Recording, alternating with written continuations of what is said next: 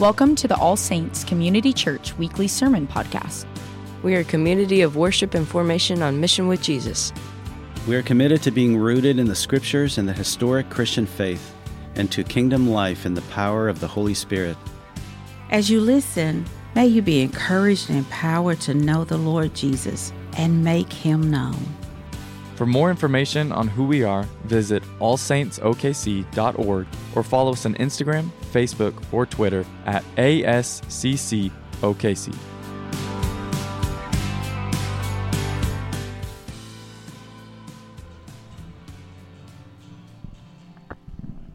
Good morning. How's everybody doing? Glad you're here? Wakey, wakey? Steve's going to do some Q&A. This is Steve Nicholson, for those of you that don't know Steve. Give me that mic. Okay, the guy just drinking the coffee, third row, right on the end. You right there. Your name's Jay? He told me it was Jay? I thought they'd never stop singing, so I could, do this thing. They just go on and on. They, go to heaven and don't want to come back.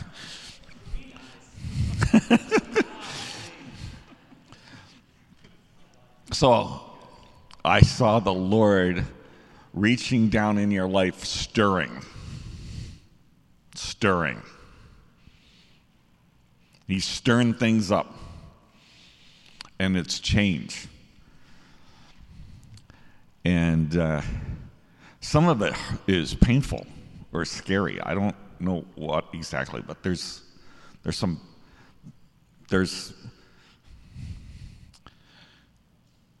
it feels very unpredictable. It's super unpredictable. It's sort of like, what is going to happen? And I just felt like the Lord wanted to say to you, I got you.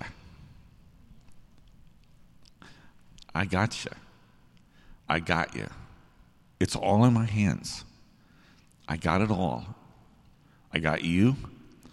I got your family. I got your business. I got your future. I got it. I got it. It's going to be all right. I'm changing it now, but I got you.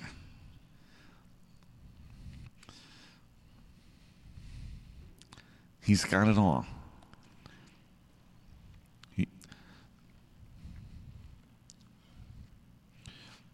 You will once again see the faithfulness of God. You will see the faithfulness of God. He's not finished. He's not finished.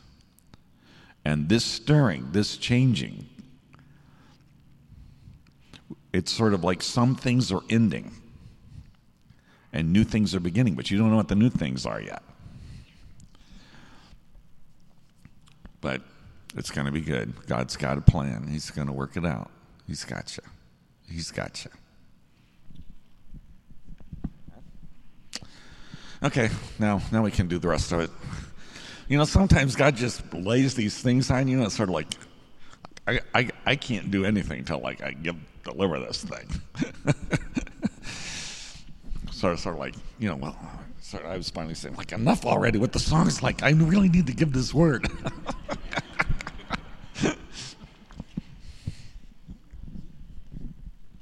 Okay, questions. It's Saturday morning. Ask me your questions. Maybe you got questions from last night. And somebody's going to, I think Brock or somebody is going to come around and ask, put the mic in your face so everybody can hear the questions. Ask me your questions. I'm here for today and tomorrow morning, so that's it. So ask me your questions now. Got questions? Ask them.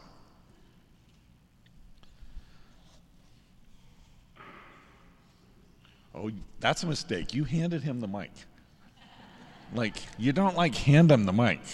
You hold the mic. Oh, he's going to, okay, so just so you know, don't give him the mic. You hold the mic and stick it in their face, but don't give them the mic. Okay, while people are waking up. Oh, okay, sorry. All right. Thank you. Good man. That's it, right? Hands in the pockets. cult liked that. It was so good. That was awesome. So while people are waking up, Steve, I wanted to address the people that may not be sensing or feeling anything. You got some people getting touched. They feel stuff physically in their body. What about the people that are voicing that? Yeah. So, some of you may be thinking like, it seems like everybody else is getting zapped and having all these experiences and nothing seems to be happening to me. We won't ask for a raise of hands, but I'm sure you're out there. So, there's a couple of different things. Sometimes the difficulty is you're so much into your head that you don't know how to receive. Like you want to think your way through everything. But when it comes to receiving the Spirit, you can't think your way there. It doesn't work that way. Like, it's not that he's against thinking, like he invented it, but you have to receive. It's sort of like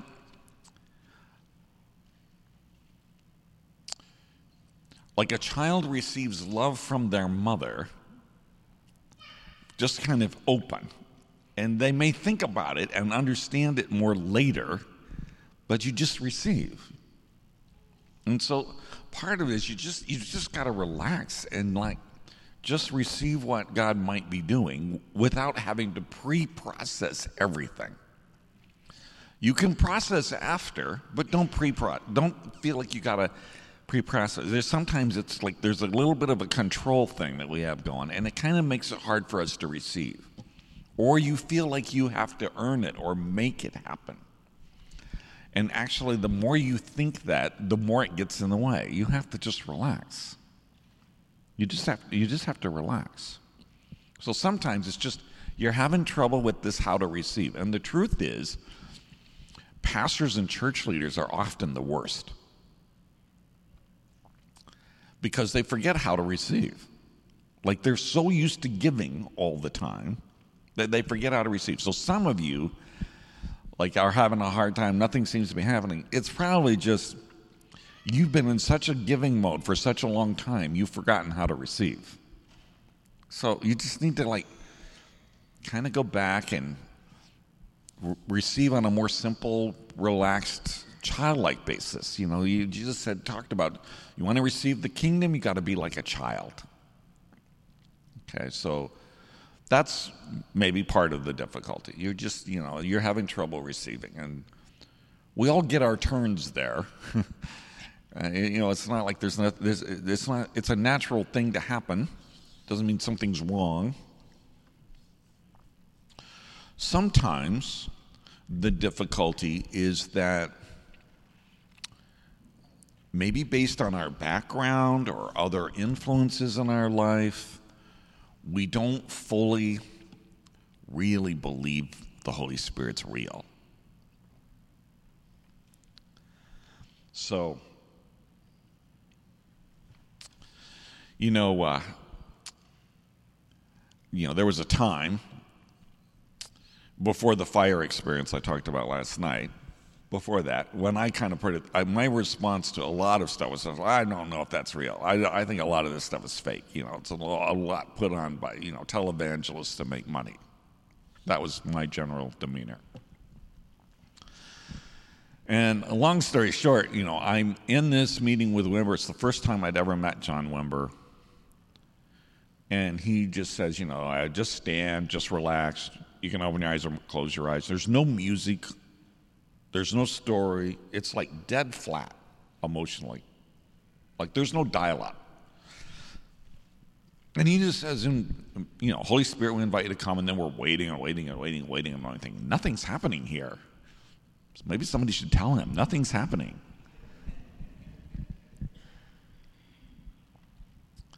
And then he points out this guy, see the Holy Spirit coming on this guy. And I'm thinking I don't see anything. What am I supposed to see? Am I seeing doves? Am I seeing lights? What kind of glasses does he look like? What's he talking about? And of course, all this stuff happens with that guy. Then it gets all kind of quiet again, and we're waiting, and then this lady behind me, she starts shaking her hands like this. Oh, she's weird. She's got problems. Somebody needs to take her out. Where are the ushers? And I'm in the middle of judging her, and all of a sudden John Wimber says, "Now receive the Holy Spirit." This time, really more forcefully. And it was like a fist hit me in the chest and about knocked me over my chair. Just boom.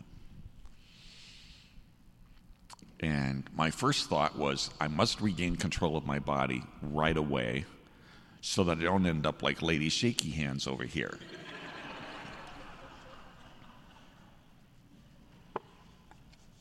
That was my number one goal in life at that moment, was to not be weird.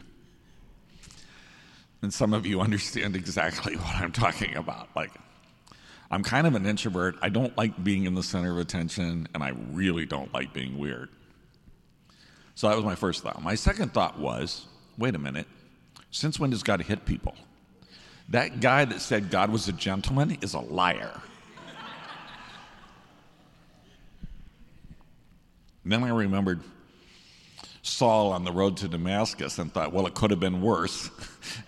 I'm not blind. So there's that. And then I thought, hold on. That was real. That was like really real. That was physical real. That was like gravity real. That was not emotional, because I was in the midst of just judging Lady Shaky Hands. I wasn't in an emotional state. It wasn't emotional. It was certainly not theoretical. This is like knock you over the chair. And I realized in that moment that at some place inside, I didn't really believe he was real. I kind of believed the Holy Spirit was like an emotional state we got ourselves into, or something theoretical, or some abstract concept about God that kind of was on the same level of understanding as calculus was to me.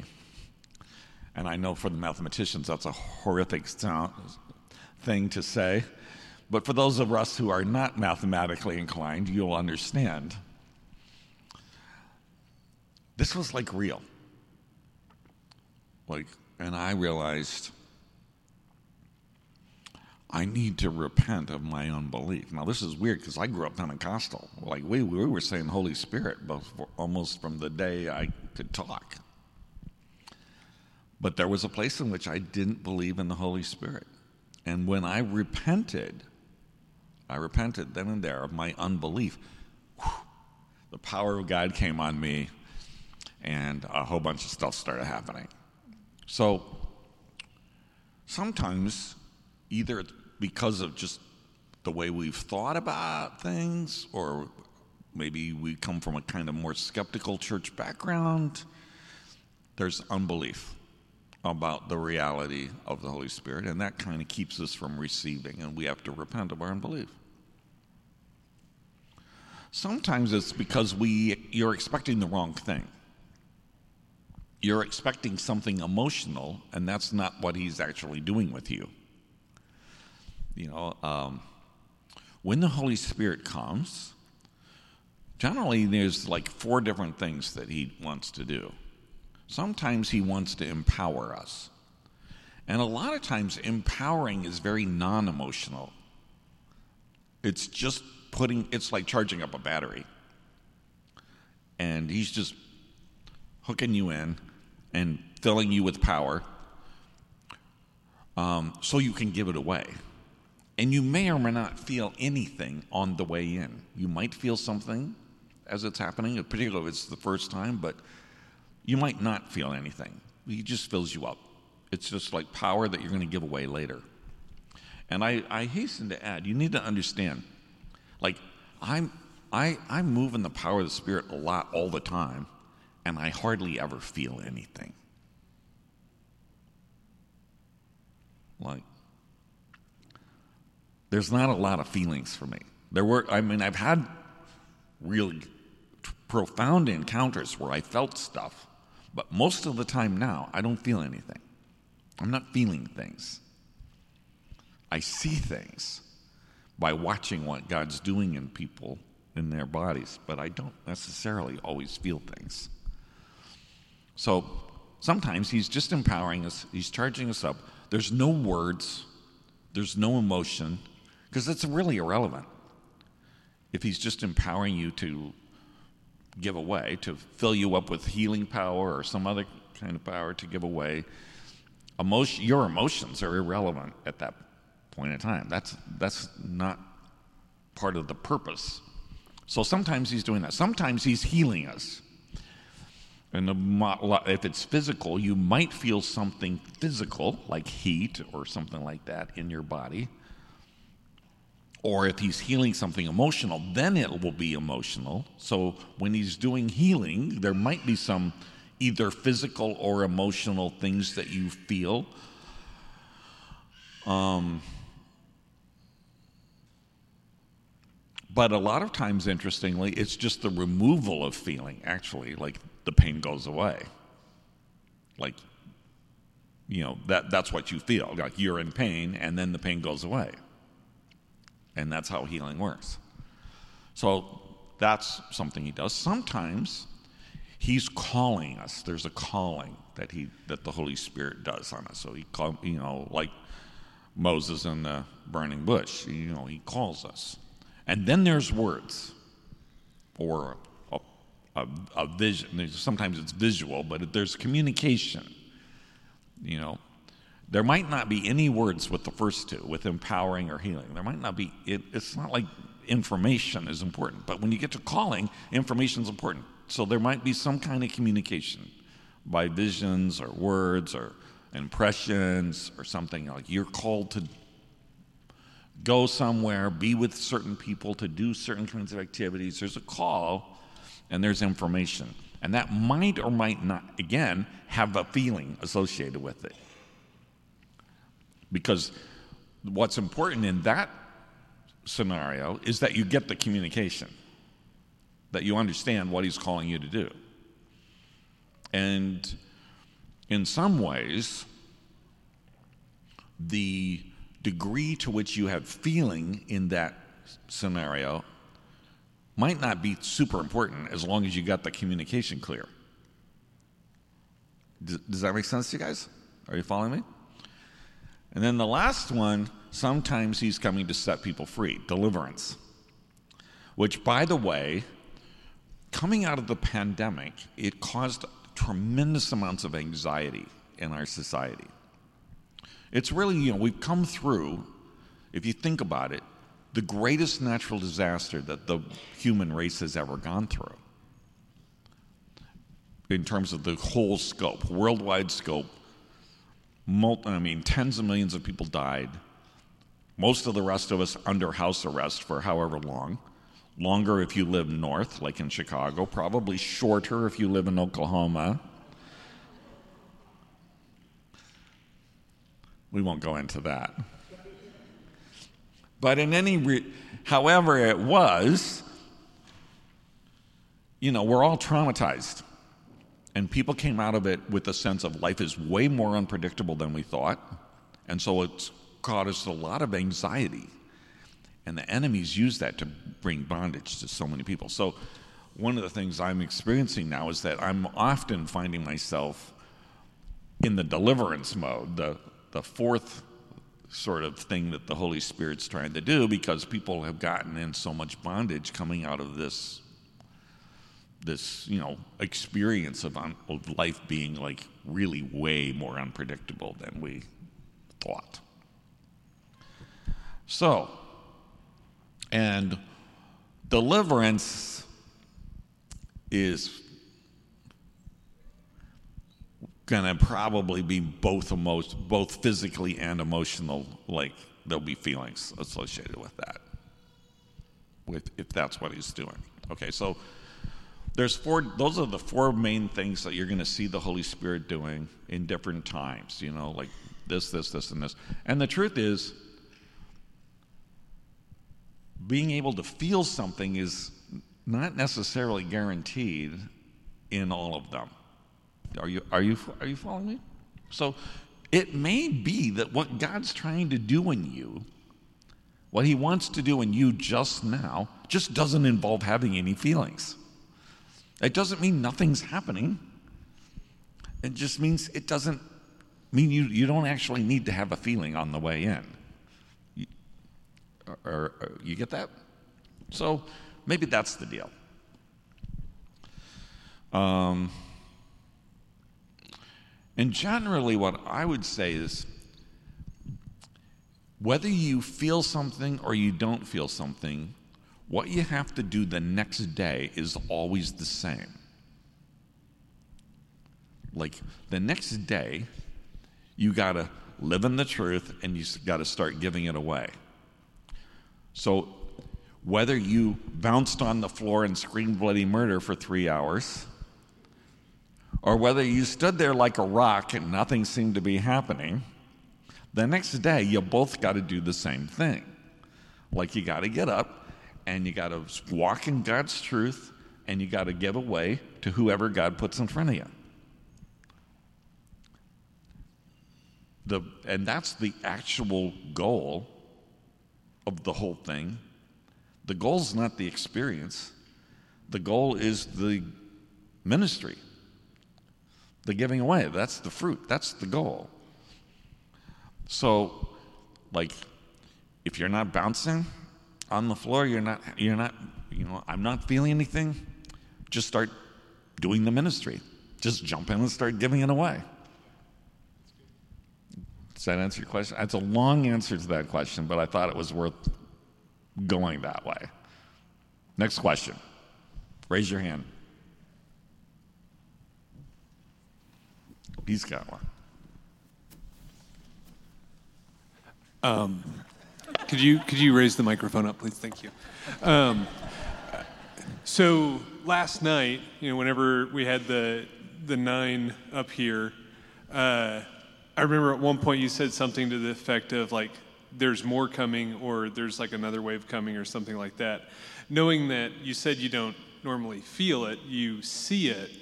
I don't know, what does it look like whenever you see more coming? Can you elaborate on that? Okay.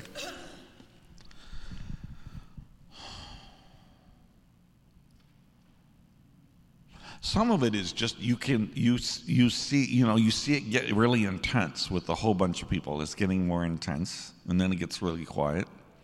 But you can see they're still in a receiving mode. If you look at people, if you look around the room, you can see people are still in receiving mode. Probably more is coming. Sometimes I have the slightest feeling, it's very, very slight, of something being unfinished. Kind of like the feeling when you walk out of your house and you feel like you forgot something, but you can't remember what it was you forgot. Like there's something, like there's just that a little nagging something, like there's something more. It's like that, but it's very slight, very, very slight. A sense of there's going to be more. And when there's not going to be more, there's a sense of completion. And you can look around the room, you can see, all right, people are dialing back out. They're done receiving. They're chatting now. They're in the aftermath. Like now they're analyzing what happened.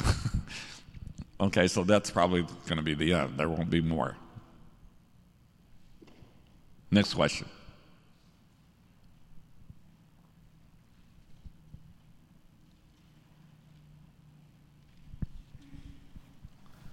I was wondering if you have rules like for ministry and prophetic words, and if so, what those rules are. Oh, okay. That makes me wonder what you think why you would ask about the rules. But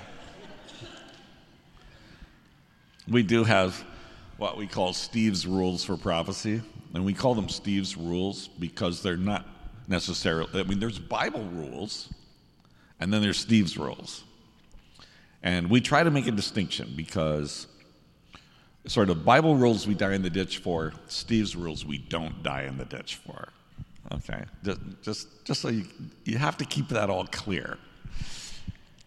in these things, or we turn into a cult, right? Okay, so you have to be really clear about that. Bible says, don't despise prophetic utterings, but test everything. That's the main Bible rule on prophesying. So you must always test. The thing about testing is that the testing comes after it's spoken. Okay? You don't test prophecies before they're given. You test them after they're given. Because part of the test is the fruit of the thing. And how are you going to examine the fruit if you haven't spoken it yet? So some of you want to test ahead of time before you say it because you don't want to take any risk. And sort of like, that's not how it works. Like, no, you got to put yourself out there and you got to take the risk, and then we test. Is this from the Lord? So it's just important that prophecies always be given in a way that's subject to being able to be tested by the people that we give them to and by the community as a whole. So, for example, in our church, we encourage people, don't load it all up with a bunch of God language. You don't have to say, thus says the Lord, blah, blah, blah. Like, you don't really have to do that. You can say, I had an impression that the Lord would want to say blah, blah, blah. Or, I had a vision that the Lord might want to say this to you. Or, I saw the Lord, something like that, which gives room, emotional room, for the person receiving it to say yes or no, to test it. It's way hard. If you put a whole lot of God language on the front end of the thing, you make it a lot harder. They have to say, no, you didn't hear God. You're making it much harder for them to sort. Are you following me? And we want to make it easy for everybody to sort because testing is really important in the community. The second part of that is no secret prophecies. So it's not allowed to go up to somebody and say, I'm going to give you a prophetic word, but don't tell anybody. Okay? That's not allowed. Because why? You're undermining the testing process of the wider community. You can give a word to a person, but they have the right and the responsibility to take that word to their friends, to their small group pastor, or to one of the other pastors, to their leader or whoever, and say, I got this word, what do you think? So that's all just sort of the practical application of the biblical rule, test everything. So that's number one.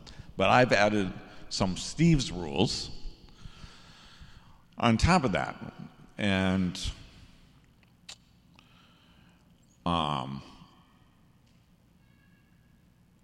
the main one is no words about romances or babies.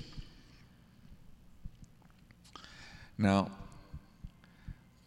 it doesn't, the tricky thing about that rule is that it's not the case that God doesn't care about those subjects. He actually cares about them very much. Romances and babies. It's like the first commandment in the Bible. Be fruitful and multiply, right? So he cares about them a lot, and he can speak about them, but the problem is that we get so emotionally entangled in those issues, we have a really hard time accurately testing those words. We can't, and we really don't want people getting married because some guy goes up to some girl and says, God told me you're supposed to marry me. No, that's not how we do it. That's not the way we want it to go. We want them to get married because they are hopelessly in love with each other. And by the by, God's in it, sort of almost as an afterthought. So, sometimes, I'll tell people, they'll say, I think God told me I'm going to marry so-and-so. I said, don't you say a word about it. Don't say a word. I'll tell you what. You can write it down on a piece of paper, stick it in an envelope, and mail it to yourself so it's dated. And then don't open it. And at the wedding reception, if it ever happens, then you can open it. Says, see, God told me. Does that make sense? It's just we get our emotions too entangled in it, and it leads to a lot of mistakes and abuse of prophetic words. So, in a similar kind of vein, we don't use prophecy to resolve conflict. Like, that's not how we resolve conflict. We resolve conflict the way Jesus told us, which is sit down and talk it through. We don't resolve conflict through prophecy because, again, your emotions are involved then, and you can't do it. You have to be a little more dispassionate if you're going to be using prophecy. So those are kind of my rules for prophecy. Say what? For ministry. What do you mean? For praying for other people?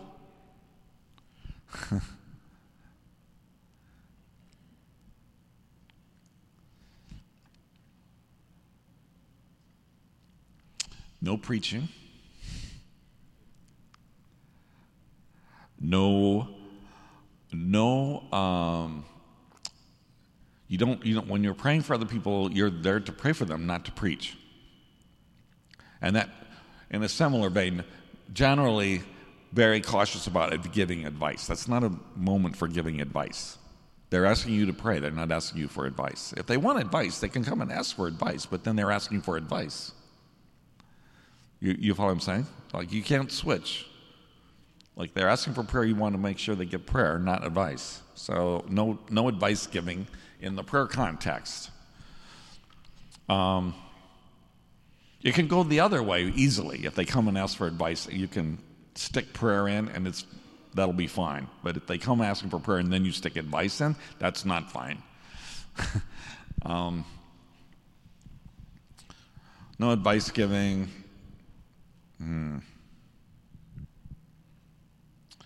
You know, if you, I think, you know, it's sort of, I don't have to say this very much, but it seems kind of obvious. Like, if you're going to wander into issues of people's sexual brokenness, like you kind of don't want, you want it to be with people that are appropriately safe. I'll put it that way. You know, so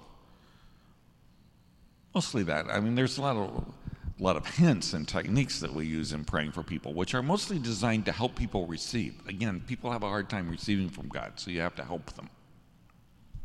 But they're not rules, really. Okay, another question.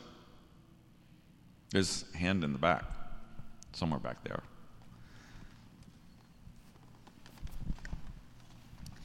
So I've had this verse on my mind for a little while. It's 1 Corinthians 14, which you probably are familiar with. It says, women should remain silent in the churches. They're not allowed to speak, but must be in submission as the law says. There are a lot of people that I know that try to use that to keep women from speaking in the church, but do you think that law applies to us now? Why or why not? I couldn't hear the verse. What was the verse? 1 Corinthians 14. Women should remain silent in the churches. They are not allowed to speak, but must be in submission as the law says. Oh, yeah, okay.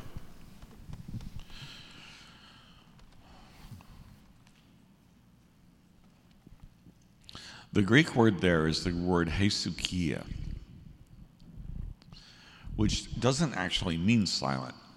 It means calm. Like if you were looking at the lake or the ocean, you would use that word to say, it's calm today. It's calm. Women shall be calm. It doesn't mean silent. And obviously he didn't intend for it to be silent, because like it turns right around and says, you know, women are prophesying in the church. So there's that. So it just means be calm. Like, don't be disruptive. You have to remember that generally in the original context of the church would have been the context that they had in the synagogues, the Jewish synagogues. And in the Jewish synagogues, they had the women on one side and the men on the other side. They were separated by gender, women over here, men over there. And they didn't want dialogue happening between husband and wife across the middle. Be calm. Doesn't mean be silent, because women can prophesy in the church, and they're encouraged to do so in that same chapter. So you have to take the wider context. So I don't think it means silent.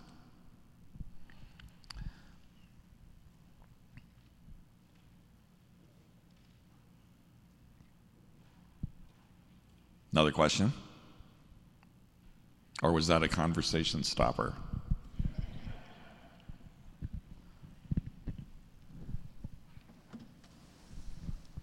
So yesterday you said something about healing that I really appreciated. You said that the Holy Spirit always comes to do work, and he's looking to bring freedom first, and sometimes there's a little work left over to do when we get to heaven. And so I was just going to ask you if you would talk more about praying for healing for people, what that looks like, and we can all do that, but what's the difference between someone who just has an anointing on their life for that? Yeah. Okay, I think in the last 35 years, I've probably prayed for about 20 to 30,000 people, mostly for healing. And you do learn a thing or two. And I hasten to say I've seen lots of healing, like uncountable amount of healing, and some really amazing things. Like anything in the book I've seen, pretty much. I've also seen just a ton of people nothing happened to. You know, probably good 10 or 15,000 at least, nothing happened. But you know, in baseball, you can fail 70% of the time, and they'll pay you millions of dollars. And I think generally in healing, we're doing better than that, even though not everybody gets healed. All right, so just you kind of have some proportion to the thing. But we have learned some lessons about how to be more effective in healing. The first thing is you have to wait for the power. You got to wait for the power to come, because if the power doesn't come, guess what? There's not likely to be much healing. It's not going to happen. You got to have power. There's got to be power. And you have to wait for the power, and a lot of times we don't wait long enough. You're not looking. So the first thing that I'm doing when I am praying for somebody who's sick, particularly if I'm really serious about this, like I'm not just, I'm going to invite the Holy Spirit, and then I'm going to wait for power. And this waiting is very important. I'm looking for power to come on them, for a sign of power coming on their body, or a power to come on me or somebody with me who's going to do the praying for them. So, you know, a few years back before the pandemic, I met with this bunch of staff people from this big mega church in Michigan that were wanting to learn about healing. And I'd met one of their young leaders. He was early 30s, who had injured his foot severely in some kind of accident, and they'd had multiple surgeries and, you know, metal and pens and plates and all the stuff they do these days. And the foot worked, but it was in such pain that it was painful for him to walk across the room, and he couldn't run. And they couldn't get rid of the pain. And basically said, you're just going to have to live with it, like we've done everything we know how to do. So when we got ready, we talked about healing for a couple of hours, and then I said, let's just do it. Let me show you. Let's pray for him. You all know him. You all know he has this problem. It's in real pain, so we'll be able to tell right away whether anything's happening. So then I said, let's pray. And of course, they all closed their eyes. And let me just say, in the vineyard, when you're praying for healing, we don't close our eyes. Okay? Don't close your eyes. Because look, if anything's going to happen, it's going to happen by the power of the Spirit. You got to have your eyes open so you can follow what the Spirit's doing. If you got your eyes closed, you can't tell what's going on. You got to open your eyes. So they all got their eyes closed, but my eyes are open. And I'm asking God this question. Where's the power? All right, I need some power for that foot. Where is it? And I'm looking around the room, and I'm looking for power. So I'm looking at everybody's hands. I'm looking around the room, and I'm looking at their hands. I'm looking for power on somebody's hands. And I'm waiting, and I'm looking.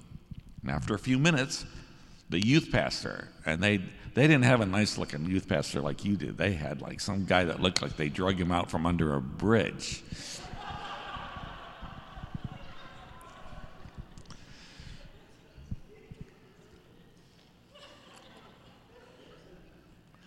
Yeah. But this guy's hands had swollen up. His fingers were spread out like this. They were swelling up, and they were bright red. His hands were bright red, and there was like an oily sweat literally dripping and making a puddle on the floor, dripping off the tips of his fingers. And I thought, ha, that's what I'm looking for. So I said out loud, look at his hands, there's power in his hands. So then their eyes finally opened. And they're all looking. I said, see, look at his hands. Like they're all red, and there's oil on them, and they're swelling up. There's power on those hands. I said, let's get those hands on that foot and see what happens. And I said, don't say anything till I tell you what to say. Don't say anything. Just put your hand on the foot. He puts his hand on that foot. That guy's legs started shaking violently, almost instantly. I mean, it's impossible to reduplicate. It'd be like a leg, but it's going really fast. And he's saying out loud to the group, like, I'm not doing it. I can't stop it. I'm trying to stop it, but I can't. It's like, there was power going through that leg. Long story short, we went through a whole bunch of stuff, and that's not as important. But in the end, all his pain was gone, and a year later when I visited them at their church in Michigan, he was still healed, and he was back to running. Okay? But the key was looking for the power. Okay? So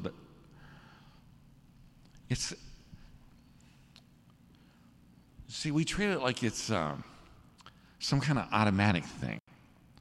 Or like you're going to pray some magic word that somehow moves God to want to heal them.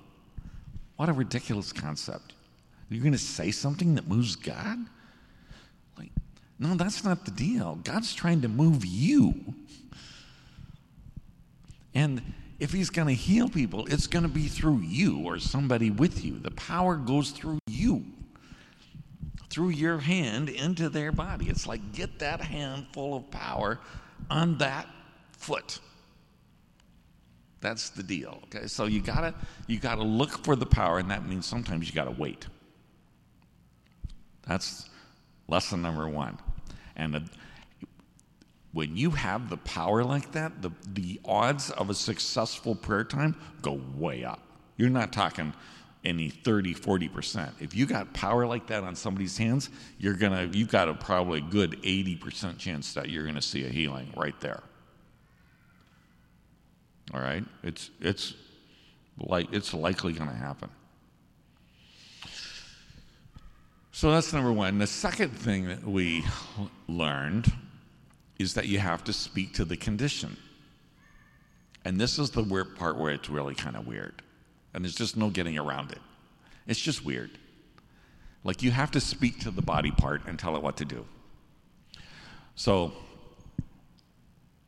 with the foot, eventually I just said to the guy, okay, now there's power gone, the leg's shaking. I said, command the pain to be gone. Say, pain be gone. Because I didn't have time to teach him. So I just said, just say what I tell you to say. So he commands the pain to be gone. And then I says, now I want you to speak to the bones in the foot. I want you to say, bones, move to your correct position. And literally, he felt the bones moving in that foot. He had his hand on the foot, and he could feel the movement in the foot. But you have to speak to the condition. I had a friend named Bill Jackson. He's with the Lord now.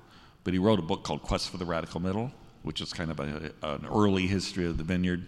Maybe some of you have heard of it. Anyway, Bill used to tell the story about the first time he met Wimber was when Wimber was teaching the Signs and Wonders in Church Growth class at Fuller Seminary. And he would teach, and then they would always have what they called clinic time, which was basically ministry time. But you can't call it ministry time at a university, so you have to call it clinic time because that's acceptable to the academics. Whatever. Anyway, they were having a clinic time. And there was a woman there with a goiter on the back of her neck, which is like a big cyst. I'm not quite sure what causes them, but it's like a cyst that sometimes people get, and the big goiter on the back of the woman's neck. And Wimber says to Bill, who's standing there watching, says, hey, you, go over there and put your hands on that goiter and tell that goiter to go away. And Bill goes over there, puts his hands on the goiter, and says, oh, God, please take this goiter away. That's how we usually pray. Oh, God, please take this goiter away. Nothing happened. Nothing. And Wimber laughed, and he says, no. He says, I said, speak to the goiter. Tell the goiter to go away. And again, Bill says, oh, God, please take this goiter away. Wimber says, no, you have to speak to the goiter. You got to, tell it what you want. You have to use your authority. So finally, they're like, okay, this is really weird. Goiter, go away? He wasn't exactly filled with faith and power at that moment. But he said, when he spoke to the goiter, the thing melted away under his hands. In a minute, it was gone. It was gone. So what I teach people now is don't ask God. If you're there in person and you're putting your hands on the person who's sick, do not ask God to heal them. You won't see that model in the Bible anywhere. You do not ask God. You heal them. And you are going to heal them by using the two things that Jesus gave you, your power and authority. And you exercise authority by speaking to the body part and telling it what you want done. Or you speak to the cancer and tell the cancer cells to die. Or whatever it is. You have to speak. You have to use your authority. You have to speak to the condition. Now, if they're far away, if it's distance, then you can ask God, oh God, please send somebody filled with power to pray for them. God, please heal them. But if you're there and you got your hands on them, don't ask God to do it. You do it. And when you read the book of Acts, it'll say, they laid their hands on them and healed them. It doesn't say they asked God to do it. This is the thing that drove me nuts. When I first read the story in the book of Acts about the lame man that gets healed by Peter and John going up to the temple, you know this story. This is Bible Belt. Do people still read the Bible here?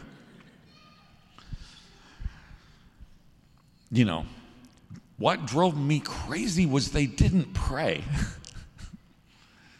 They didn't pray. They didn't address God once in the whole episode. They did not pray. because they'd already heard from God. They'd already heard from God. They said, in the name of Jesus, get up and walk. They'd already heard from God. They didn't ask God. So that really changes everything. And it's a little bit weird getting there. But once you do, again, you'll see a lot more healing. So those are the biggest lessons that we've learned over 35 years about healing. And I could go on for a whole day, but that'll do. We got time for a few more questions, maybe?